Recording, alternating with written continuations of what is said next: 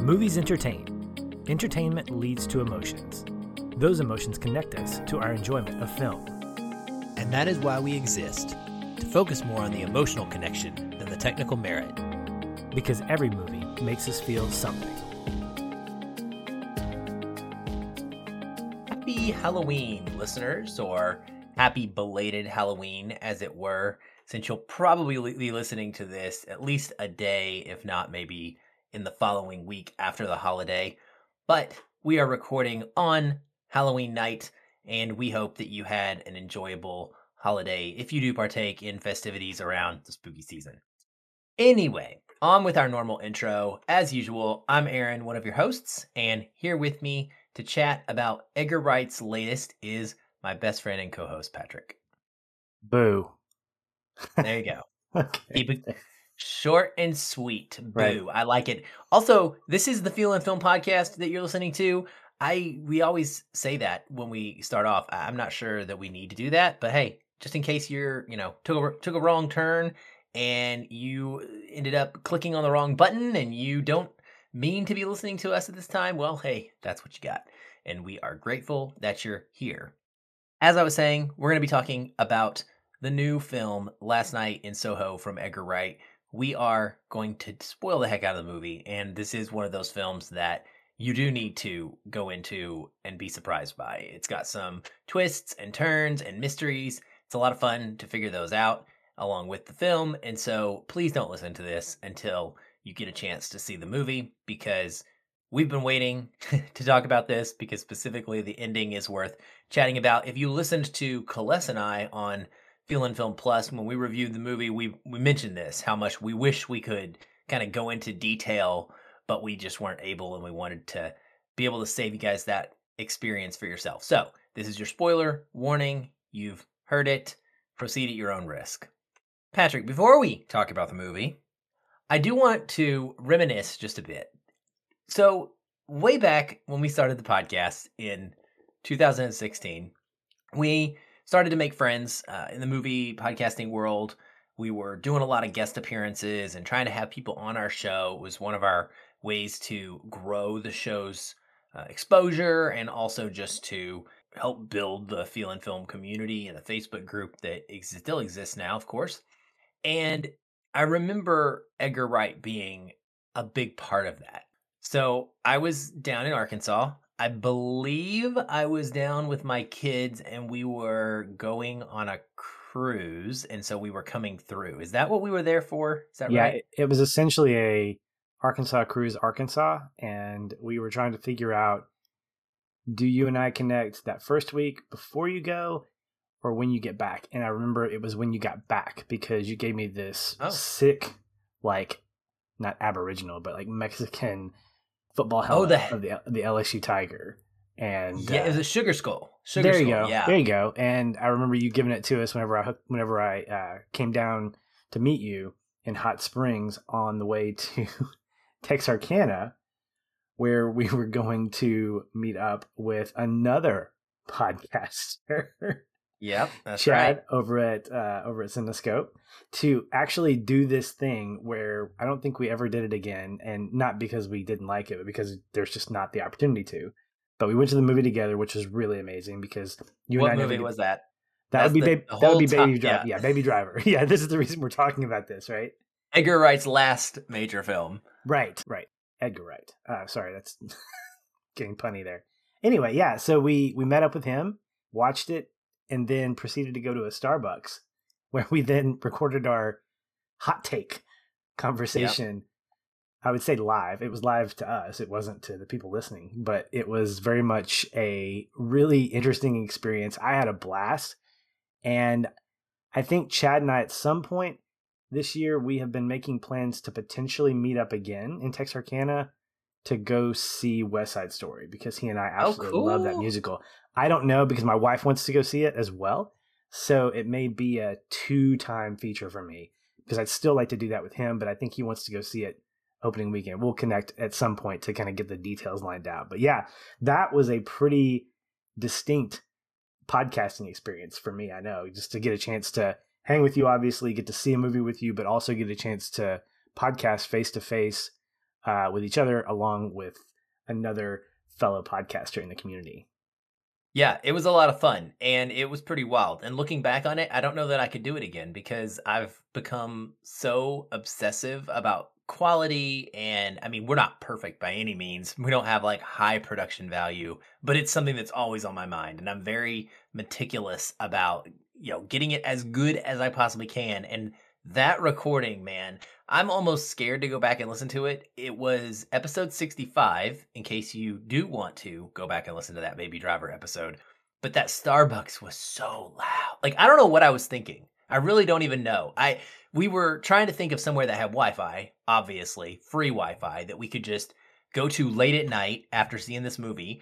And we roll into this Starbucks. We ask if we can borrow a table in the back. So they put us as close back, away from the grinders as they could, and we're near the bathroom. So then we got people walking, past us, and we're like almost, I want to say, parallel to where the drive-in window was as well. And then we've got this mic, and we just put the mic in the center of the table. And I can't remember, did we use a laptop? I guess we used a laptop at the time, broke out a laptop and just sat there and managed this recording. And yeah, I mean, wow, what an experience. Super fun. Super cool. Chad Hopkins, yeah, Cinescope Pod. I don't know if it's even still active, and he dumps episodes every once in a while. He's been doing a lot of side projects. He did a whole podcast doing the Office series, going through that episode by episode, and I know he has another podcast right now that's going through Avatar: The Last Airbender episode by episode. So check those out, look him up. But yeah, what a cool experience. It just, every time I think about Baby Driver, I remember this experience more than I remember Baby Driver, because I didn't love that movie. I liked it, but that experience sort of elevated it, that memory that we have with it. So anyway, here we are, Edgar Wright's next film. Very different than, I would say, pretty much anything else he's done. Maybe Shaun of the Dead is the closest in a sense, just because it's got some horror-ish elements, but it's very unique, I think, for him, story-wise, plot-wise, and I wasn't sure what to expect. We both got excited about this movie when we found out it was announced, because we generally like his stuff and his style. And so it's intriguing to see what he's doing next. And then we found out it was kind of going to be a horror movie. And I actually was about to balk on it personally. I was really waffling. I wasn't sure whether or not it was going to be something for me, something for you. Ended up giving it a shot. I really, really liked it and had a blast. So I thought, okay, I'll recommend this to you. I was pretty nervous recommending it to you because of some very gory reasons. I guess we're a spoiler territory, because the film gets so bloody at times and so kind of in your face with the scares. I wasn't sure how you were going to take some of the slasher parts of the movie. And so I remember this distinctly. When you came out of it, I got a text from you and it said, I really enjoyed that movie. ... I think. Something to that effect. And so I wanted to start there. Take me through, I guess, the fact that I recommended this to you. How did you feel going into this? And what was kind of your initial, general reaction coming out? Well, let me give you a little primer first. Over the last several years, I've not become a horror obsessed by any means. I'm not necessarily going to dive into the latest Paranormal Activity or anything like that. There are definitely movies out there that I don't gravitate toward. I have learned to appreciate 80s horror a lot more, and really not the movies themselves, but what they try to do. And so having gotten a chance to watch the Friday the 13th, Tales from Crystal Lake, the definitive history of the Friday the 13th franchise, as well as the Nightmare on Elm Street documentary, which both are really, really good, I've learned to kind of accept what gore is. Now, when it comes to torture porn, things like Saw, that kind of pushes my buttons and I'm not really into it. But the things that I saw in the trailer for Soho, knowing Edgar Wright the way I do, not personally, we don't have lunch or anything, but knowing his style, knowing the way he tells stories and how he keeps a really interesting flavor to his stories, I was optimistic that it wasn't going to be a horror movie. It was going to be a movie with horror elements to it. And that's what I got. So when I left the theater, my ... was really more about just processing what I'd seen. not in a sense of like, oh my gosh, I can't believe that happened, or I can't believe how gross that was, or I didn't expect that. It was really more about, I feel like I need to take 24 hours, and if I'm still thinking about the movie, at least more so than I would think about just going to, a Ghostbusters or something that's just fun or popcorn filler. I came back thinking after those 24 hours, yeah, I really did enjoy that. And I think it's because of what Wright does with the story. I always get interested in stories that take elements, take style, and don't just throw it on the screen for the sake of visual fun. They put it on screen in order to tell a story with a lot of deeper themes. What I think Wright does in Soho is he combines, in a way, it's almost like watching Aquaman. So James Wan, big horror guy, throws some horror elements into Aquaman, but not in a way that make you feel like you're watching a horror movie. They're appropriate. And so when we get into that sort of tonal shift about a third of the way through the film, I have to kind of settle in because we get a couple of small jump scares here and there, which I'm not really a big fan of. Of course, I'm getting better at it. But as the movie progressed, I really found myself into the story of the main characters and watching how Edgar Wright's style elevates what he's trying to say and the story he's trying to tell. And it seemed to me after I finished watching the movie that those horror elements, the way he used the horror elements was appropriate, because that kind of theme, that kind of subject matter, it can be pretty horrific. And I don't know that I've ever seen the types of things that we're looking at here of sexual abuse and rape and things like that in a way that are depicted in a horror aspect of it. And so that's what I think I really, really liked about the movie. And I say liked, and I think this is where my hesitation was, because I didn't like what I watched. But I kind of want to watch it again so that I can experience it knowing what's coming up and catch more stuff. But I kind of feel guilty because I don't want to experience all that again. And I think that's a testament to Wright's filmmaking and his writing in this whole screenplay, because it does hit you pretty emotionally. You start feeling a multitude of different things. Not that I felt like the guy's raping her, not that I felt like I had some kind of masculine guilt, but because it's hard to process. It's hard to process, what am I watching? How am I supposed to feel? And I think that's what makes the movie so good, is it leaves you kind of asking those questions. Who's the bad guy? How do we feel about this? And all those things were still sitting with me. And so after a day or two sleeping on it and getting ready for the podcast, I really came away saying that was really good. And I think it was good, not just because it was stylistically pretty great and entertaining, but it also is a well-told story. Well, I'm glad. I'm really glad that you enjoyed it and that I wasn't a complete failure of a friend in recommending it because of the parts that were tough at times for you, and just like they were for me. There was some shock to my viewing. Like, I was not expecting certain things to go down the way that they did. I think it's fitting, though, that we are talking about this obviously on Halloween and that it's opening this weekend. I think it's really cool that a movie like this can open that's not billed directly as a typical kind of horror film, like Antlers was Paranormal Activity, Next of Kin, whatever, the new Scream, which is oddly not coming out anywhere near in October, but movies like that, right, that are very clearly Halloween Kills came out within a couple weeks ago. It's all specifically kind of towards this evil supposed spooky season, and this movie fits in a different way. It's got its gruesomeness, but it doesn't get there for a while, and it's more like a psychological horror, I think, for the most part. And I personally just adored the first hour of this movie. I will say this, the first hour of the film is among the best parts of a movie I've seen all year. I mean, this thing was like seriously trending in 5-star territory for me.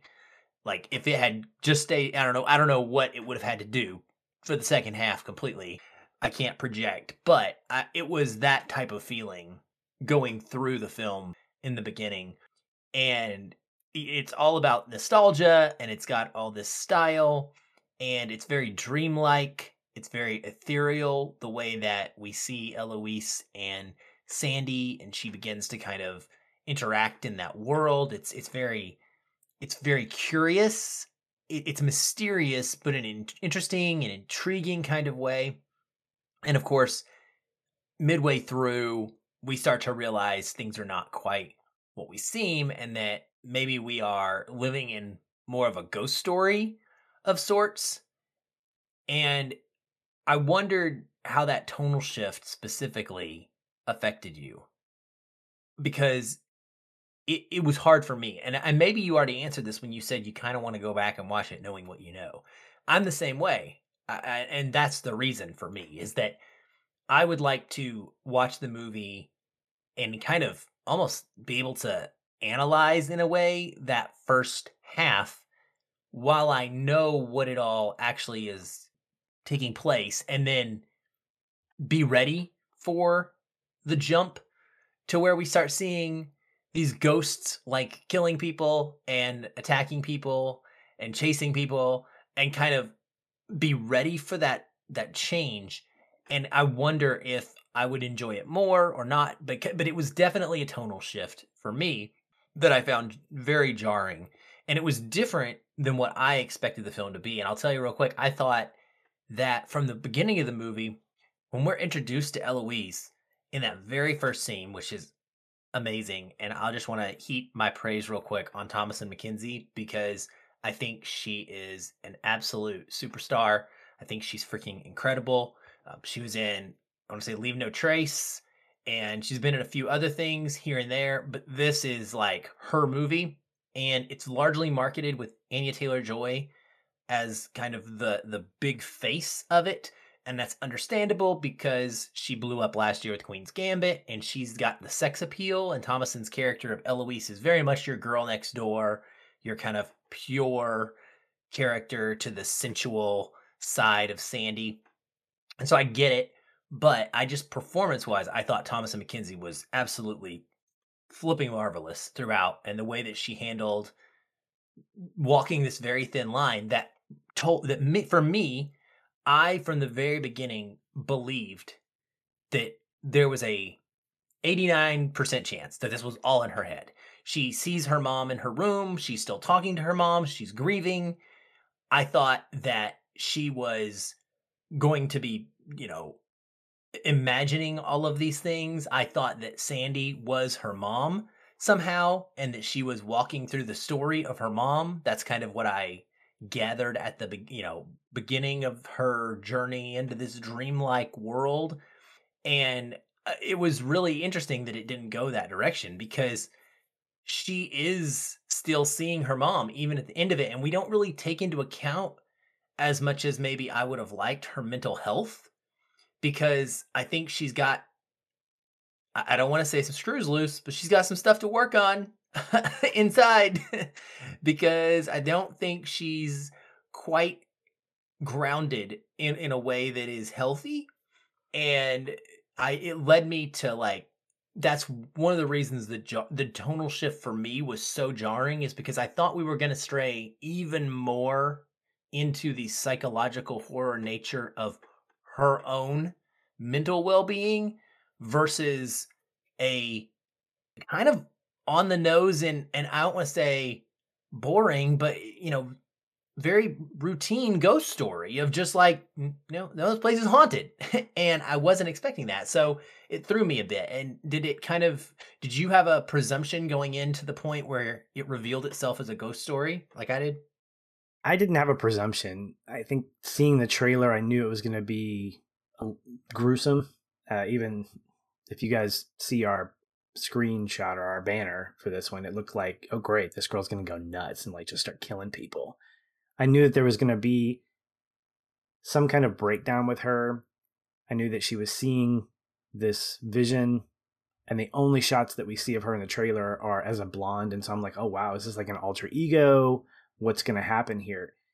So for me, the shift wasn't jarring because it felt kind of gradual. Not that it made sense, but it did feel gradual in that the beginning of the film, we see her dancing in her room, which, by the way, let me say just as a sidebar, for those of you who still go to movies and aren't critics and get these things for free, Regal is actually shortening some of the trailer time. I thought I was actually going to be on time to the movie by being 20 minutes late to the movie, because that's how long trailers usually are. This one was only 10, so I kind of missed the first 5 or 10 minutes of the movie. Didn't miss much. The credits were still rolling. But what I saw was Eloise dancing in her room to 60s music in this really interesting dress made of newspaper. And her wall was filled with 60s iconography. She's listening to records. And so I'm thinking, oh, is this movie taking place in the 60s? And it's not until she gets into a car that I clearly recognize as something from our decade that I realize, oh, okay. So I was a little thrown by that, thinking, okay, what decade are we living in? And I think that was intentional, Aaron, because later on, the landlady is surprised that she listens to that kind of music. She's made fun of because she listens to that grandma music, I think as somebody says. And so when we get to the point where she meets this ghost, the tone itself was sort of a dip significantly in terms of like fun, high, cool. It's going to be like a journey to, we're getting into the dark world now. And I didn't feel like it was inappropriate. I think what threw me was that the only time we actually got connection with her mom was at the start and at the end. And I think that was really only used as a caveat to show that she's not all there.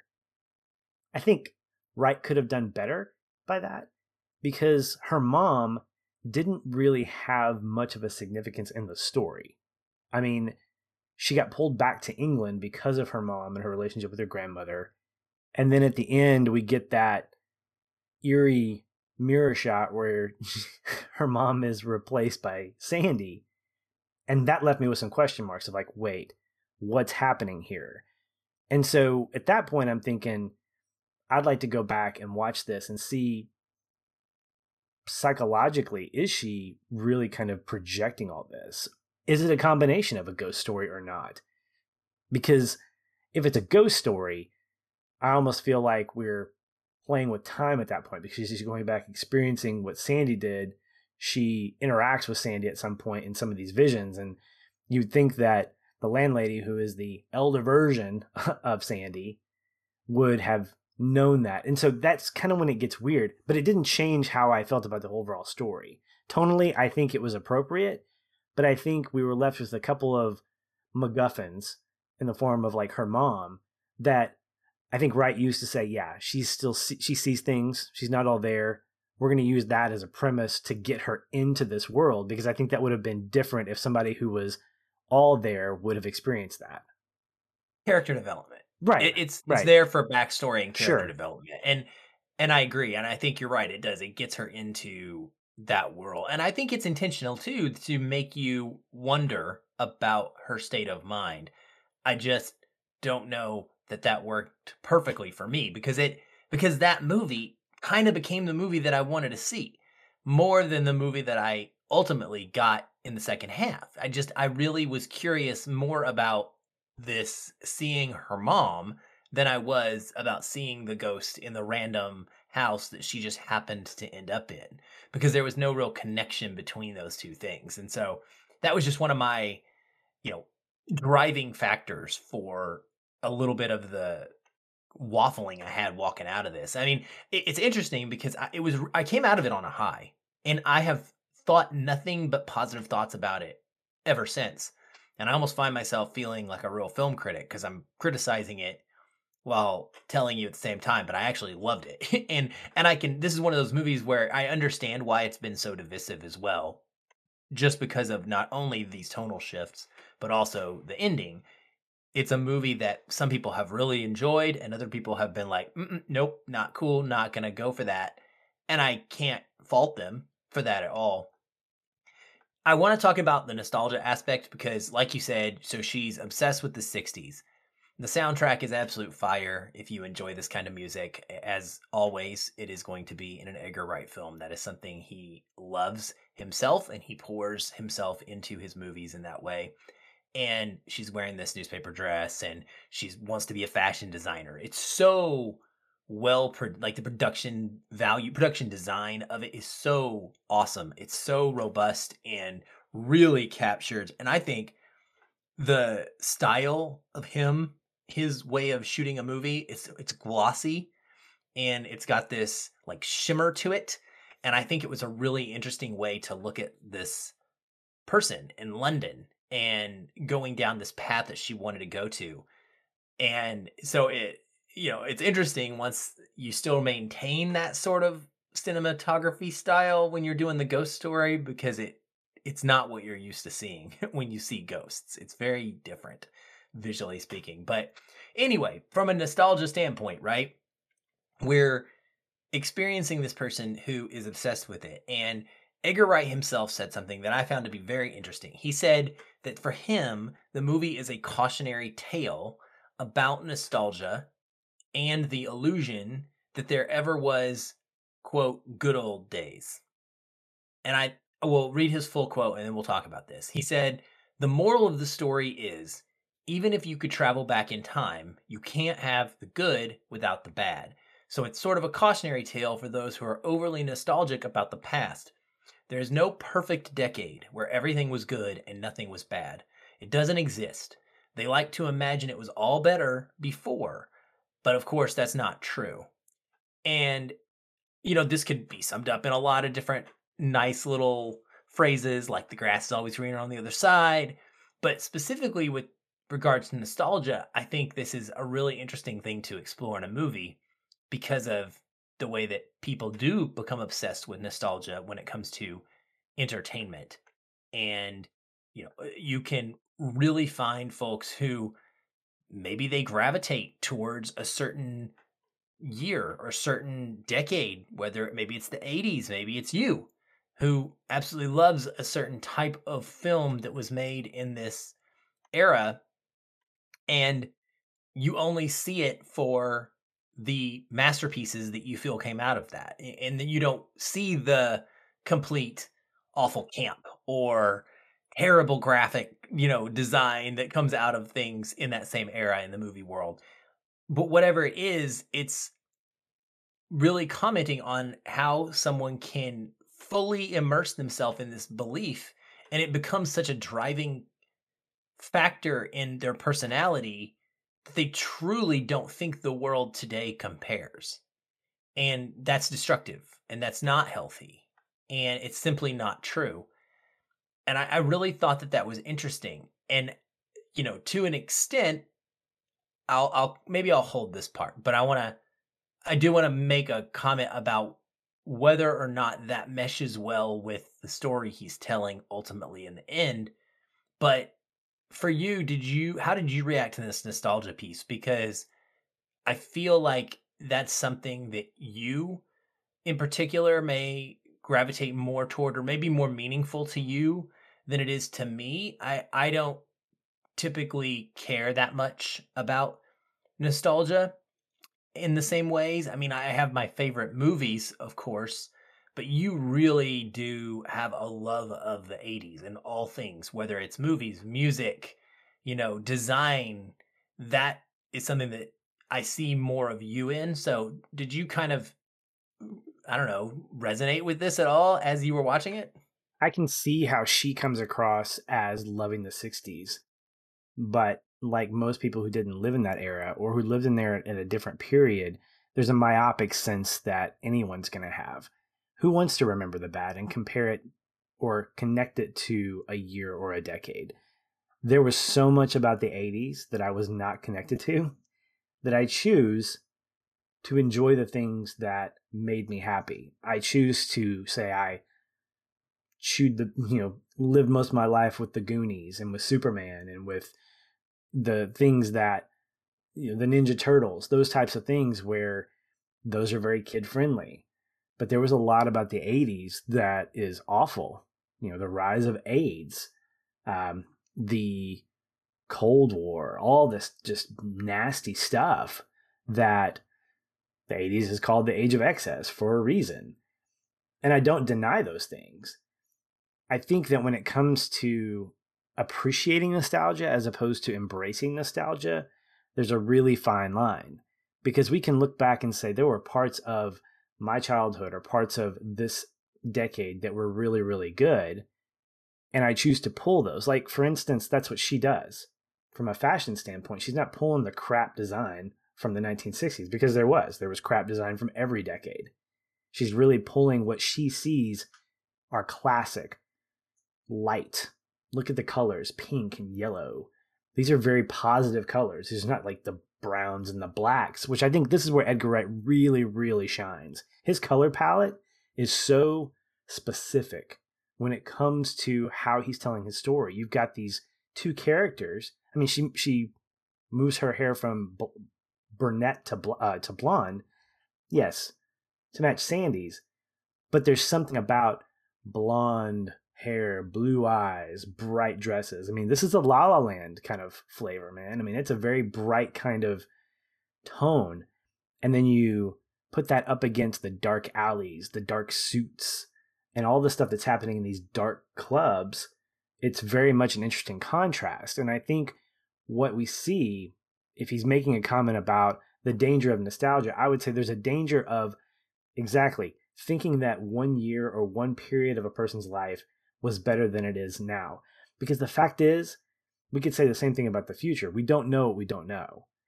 I think what's dangerous about the past is that we only know a certain amount of what we know, and we refuse to acknowledge the other stuff. So I can say the 80s were amazing when they really weren't, as much as the 90s or the aughts or even now. They all have their issues. And you could easily make an argument that every decade, if we're talking about chronology, every decade has its issues. The 50s were not great. I mean, how much freedom, how much liberty did women have? Not much. As much as I love going back and using my Nick at Night roots to watch, Leave It to Beaver or the Donna Reed show. I mean, these things were not okay when it came to how women were looked at. And yet, these are classic shows. But I think at the same time, we have to acknowledge the fact that nostalgia can be good because we can pull the good from it. Nostalgia can be very much a controlling mechanism. Either it controls us or we control it. So when I look at the past, I can pull what I think is positive about my 1980s childhood experience and bring it forward into a great discussion with someone else who shares that kind of nostalgia.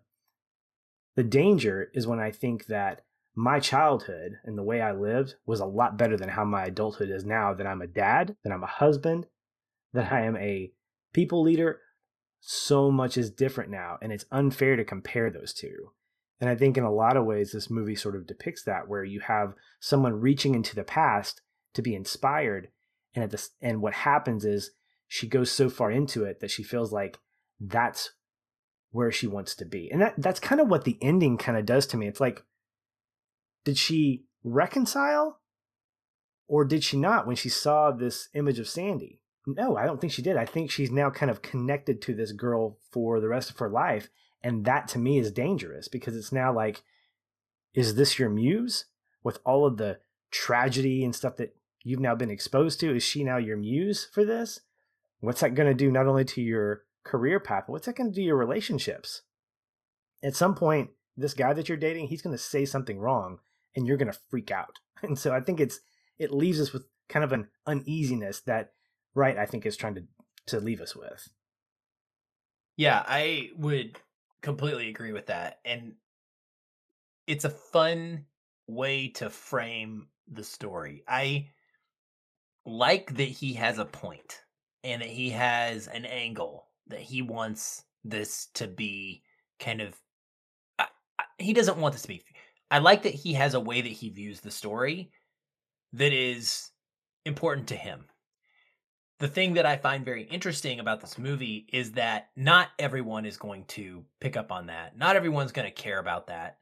And does it work as just a piece of kind of entertainment and maybe a revenge flick in a way at some point?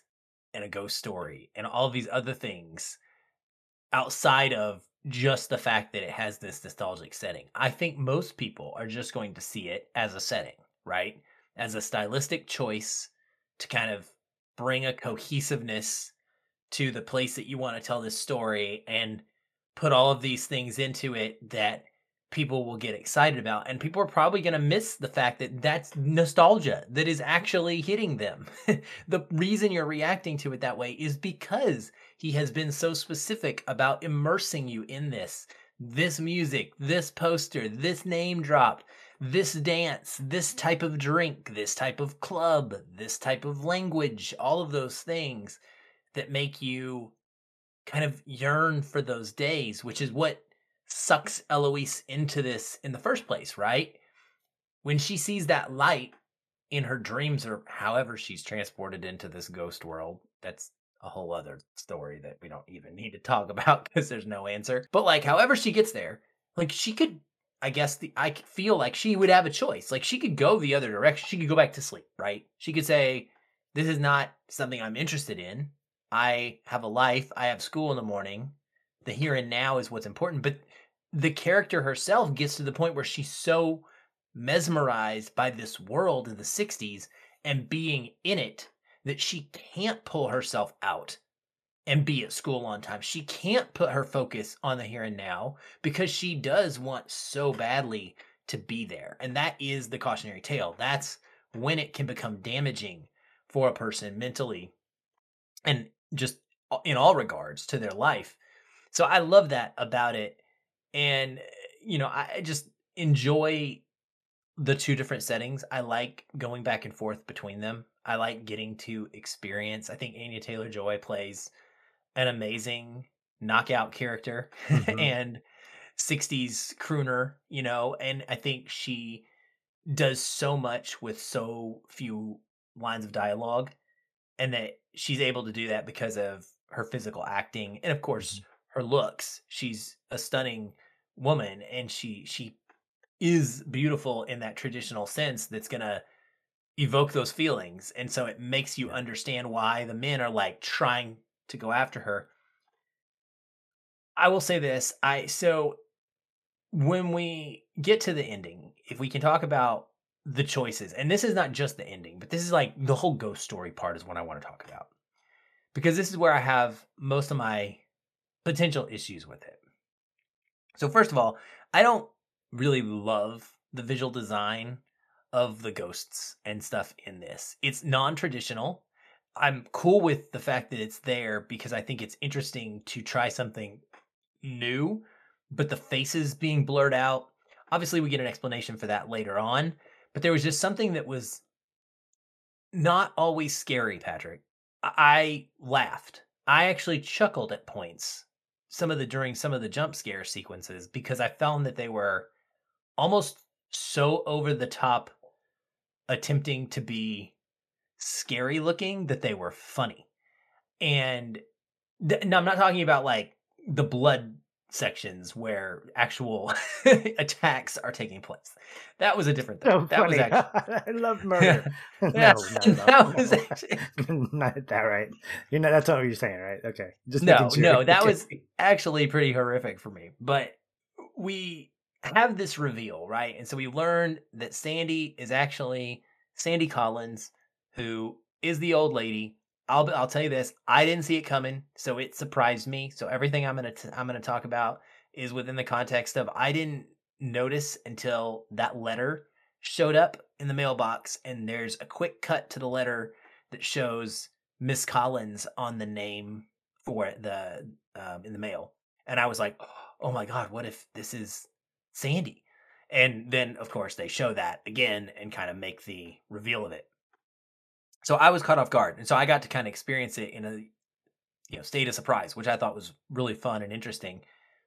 And we find out that she had trapped these men here and killed all these men. And one thing that sort of bothered me was the twist is I think it's a little unfair because there is a scene in the movie where we see Sandy murdered. And she very distinctly, if I recall, gets murdered. Like she gets like her throat cut or something. And I found that to be a little confusing because then when we watch the same sequences over again, from her perspective, we see that she killed him, Matt Smith in particular. And then we see that she lured all these men here and she killed all these men.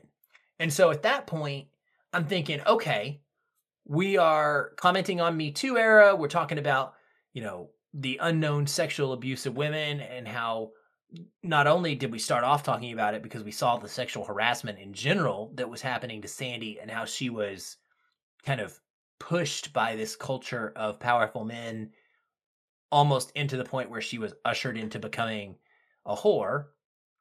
And now we see her taking revenge. And this is a ghost story about a woman who did this thing to all these men. And that's why they're missing. And that's why they haven't been found and all of these things. And I think the story sets you up to want to feel some remorse for her. But then we have to deal with the fact that Sandy herself admits to the fact that she needs to protect her story at all costs, even if it means killing John, who, by the way, is like my favorite character in this movie outside of Thomasin McKenzie and Anya Taylor-Joy. I thought he was incredible. I mentioned this on our FF Plus episode too. His name is Michael Ajao, and I loved him. I thought he was amazing. I wanted to be his friend. He was so sweet. He was so kind and so caring, and there are not many people in movies like him anymore. And he was amazing. And all I wanted is for him to live. I actually didn't care what happened to anybody else as much as I cared what happened to him. So there's that. And I can't wait to see what he's in next because I thought he was great. But we see that Sandy doesn't care. Like she would kill him. She would kill Ellie, if it protects her hidden secret. And that really flips this on its head. And I think that's where people are having an issue with it. So I wanted to know how it worked for you because essentially Sandy's a serial killer. Like that's what she is. She intentionally lured men there to murder them and hide their bodies. And now she is willing to murder innocent people who have no connection and have done no harm to her in order to protect that secret. Does that, for you, hurt the message of it being a revenge story about sexual abuse? Do those things work together for you, or are you more on the other side? Because this is one of those things that like people have completely split on their feeling about the movie because of. And so I just wondered how you took in the reveal and like, did it make for a satisfying wrap up to her story, Ellie, that is, or did it leave you kind of wanting something else? It left me not wanting something else, but realizing that this kind of experience is messy. I mean, I think, and this is my interpretation, which I think is what makes movies great, is the interpretation. For me, what Edgar Wright does is he reminds us that the Me Too movement has two sides. That not every victim is necessarily someone who needs to be a victim. That not every perpetrator is a perpetrator because they were born that way.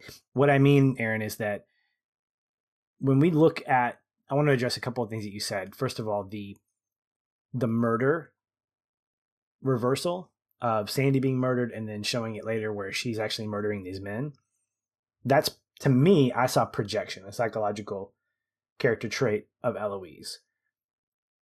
We watch her at the very beginning when she's getting into London, and the first encounter that she has is with that cabbie who is a creeper. And so she has to go into the grocery store to buy a Coke to get away from him. So to me, I think the experience that she has, not knowing if she had any kind of history of sexual abuse by other men, I don't think that's ever said or even indicated, but we see a little bit of a nugget there that she's like, oh my gosh, is this who I'm going to be around? Is this the kind of environment? And so when she gets into this and she starts seeing this ghost story, to me, it's almost like an interpretive ghost story. It's not like she's watching this retelling. She's in this room where supernatural things are happening, but it's not that she's a spectator. She's a participant in this, right? I mean, she's walking down the stairs with Sandy. She's interacting. She's becoming her at some point, which means that interpretation can change. Sandy's vantage point can change based on how she views these men. One of the great scenes that I love is when there's that series of men that are like, what's your name?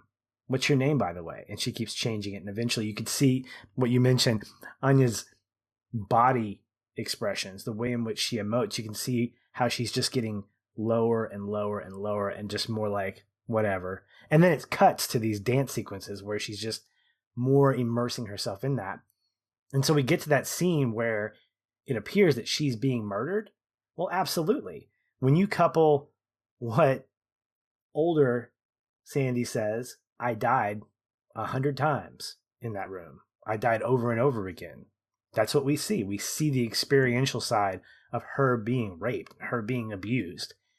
At the same time, we now know the truth, and those things almost get blurry. And I don't think this is a commentary on the fact that we can't trust the Me Too people or we can't trust anybody.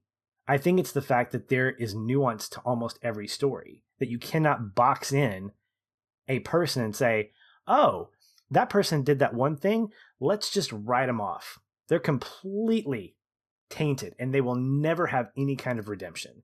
And I think what Edgar Wright leaves us with is that, one, guilt will never bring you any kind of satisfaction or satisfying that guilt with revenge.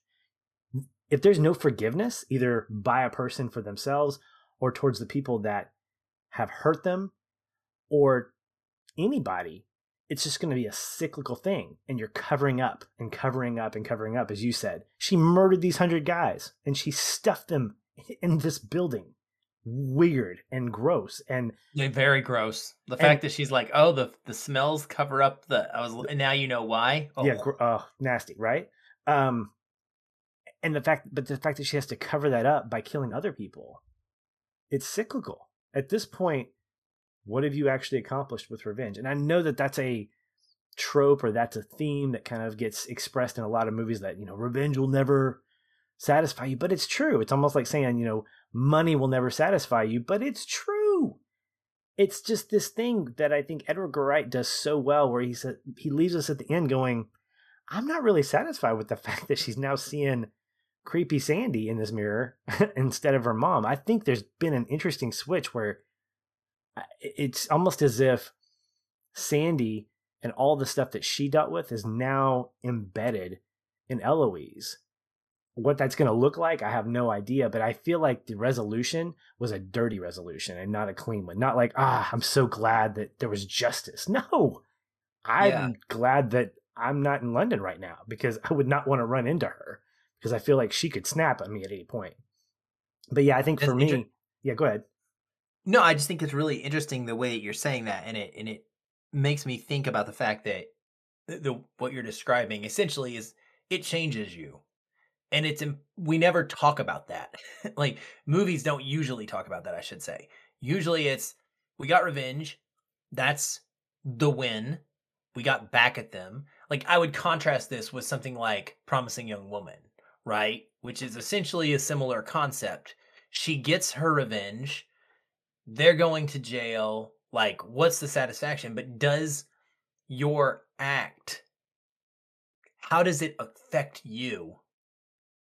In addition to providing you the momentary feeling of relief or whatever coming from the fact that the revenge was accomplished, it changes you. And so I think Edgar Wright is correct here to show us something, because you couldn't have Sandy murder dozens of men by luring them in to kill them in this way and it not have affected and changed her. And so I think it does put her in an interesting light where part of I still wants to have empathy for her, right? I have empathy for what happened to her, 100%.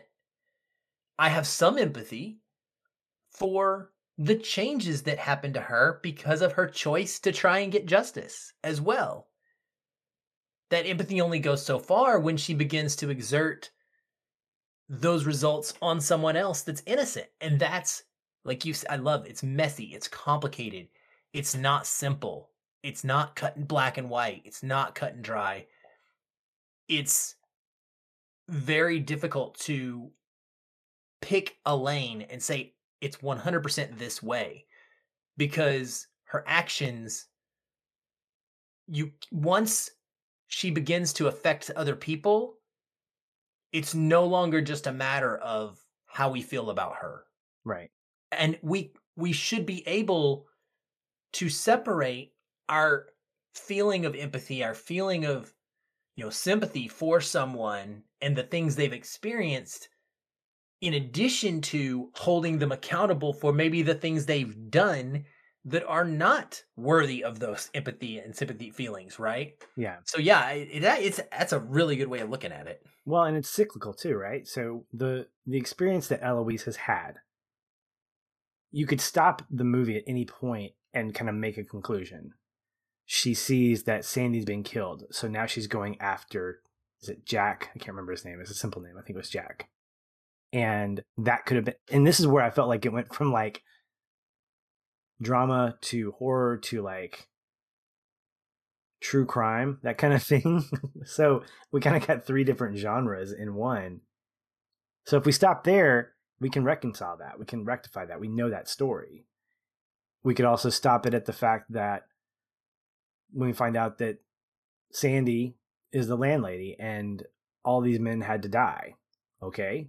The resolution is she got her revenge, and then we can have questions about, was she justified in that? But I love that Edgar Wright takes it one step further by then cyclically pushing that towards Eloise. And here's what I think, Aaron. If you get to a place in the movie where that happens, that cycle has not closed. That circle it's going to just continue. It's going to she's going to cycle. Eloise is primed because she's got mental health issues. She now has, let's say her mom is her beacon. Let's say she's her good luck charm, or as long as she sees her mom, she's stabilized.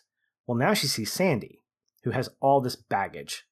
And though she knows her as an adult now, what she sees is the innocent Sandy, but the Sandy that could eventually take over, as she did in the ghost room, I guess you could call it, or the murder room, however you want to call it. And so I think what we see at the end of the film is the dangers of a cycle that isn't broken. We don't see any resolution of Eloise saying, wow, I didn't realize that happened. I'm going to mourn.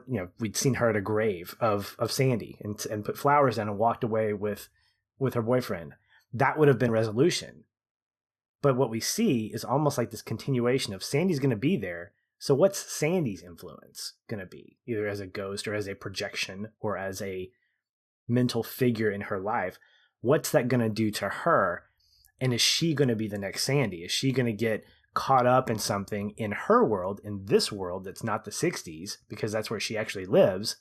And is she going to continue the cycle, not necessarily killing men, but when does it stop? When does that reconciliation of forgiving yourself and forgiving what happened going to stop?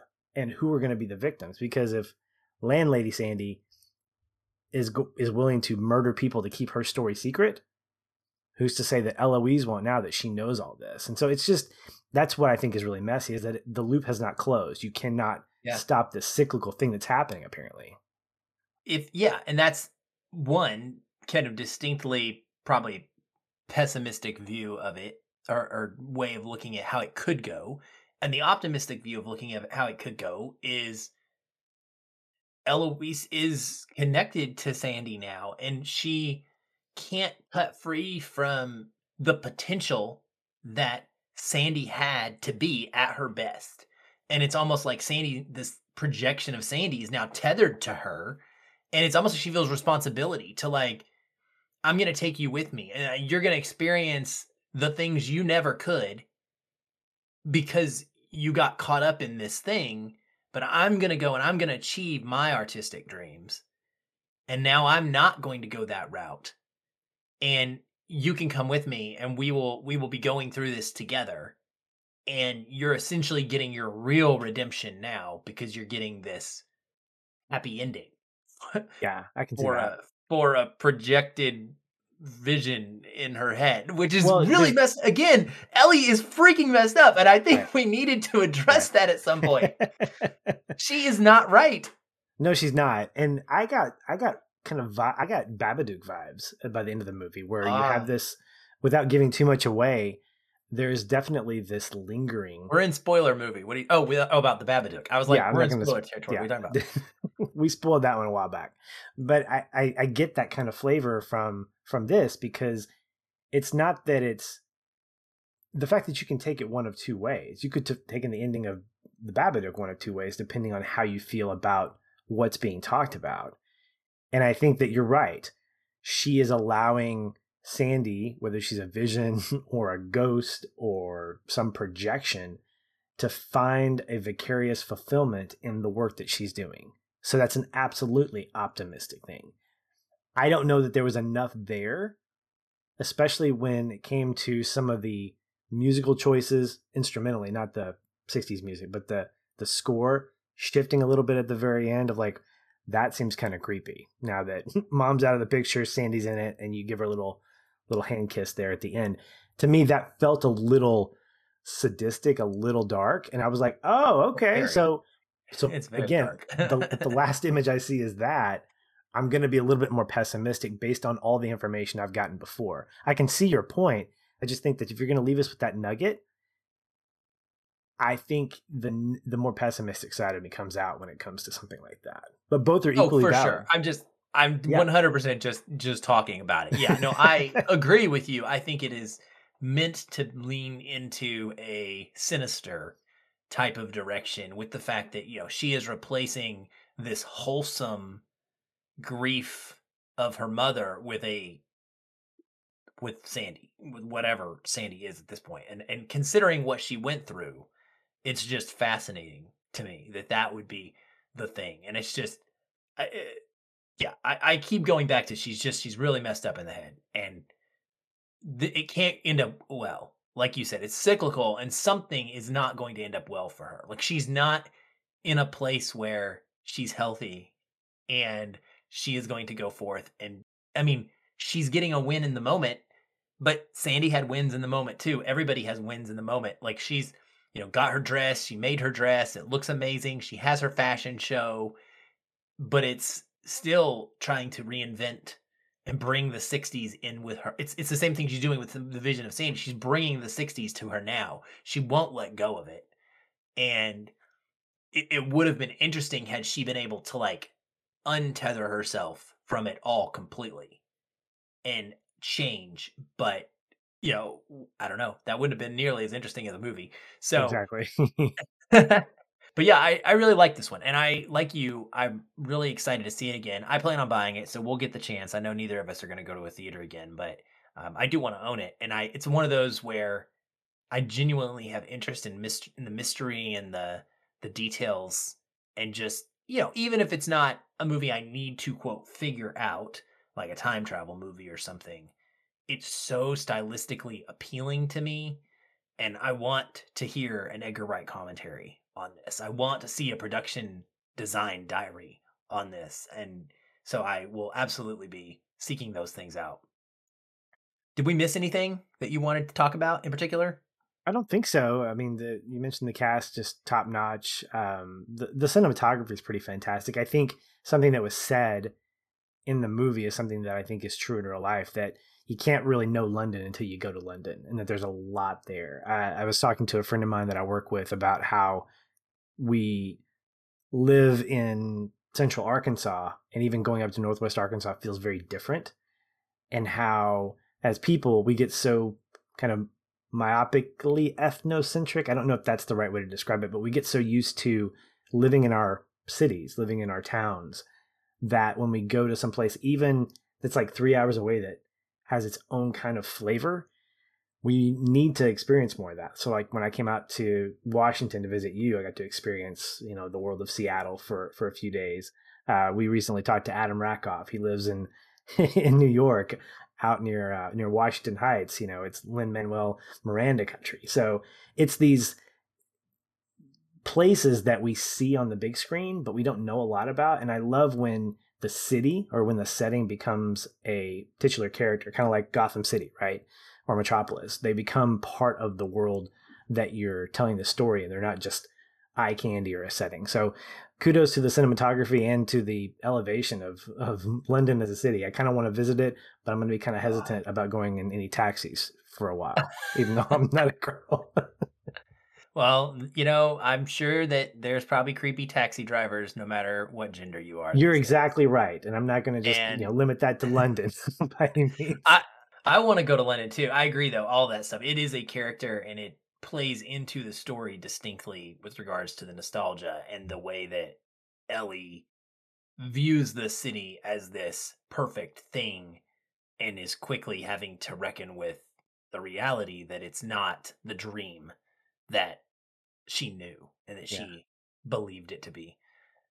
Well, that's all I had too. I'm going to go actually watch Paranormal Activity Next of Kin because it's Halloween and I want to end the night with a horror movie that's probably bad. I'm hoping it's bad enough that it's not scary. That sounds terrible, but I'm a wuss and that's what I'm going to do.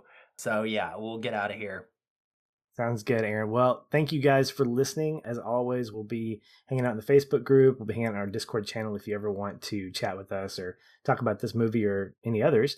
But keep listening because that's the biggest thing we want from you. Aaron, thanks for this great conversation. We'll talk soon.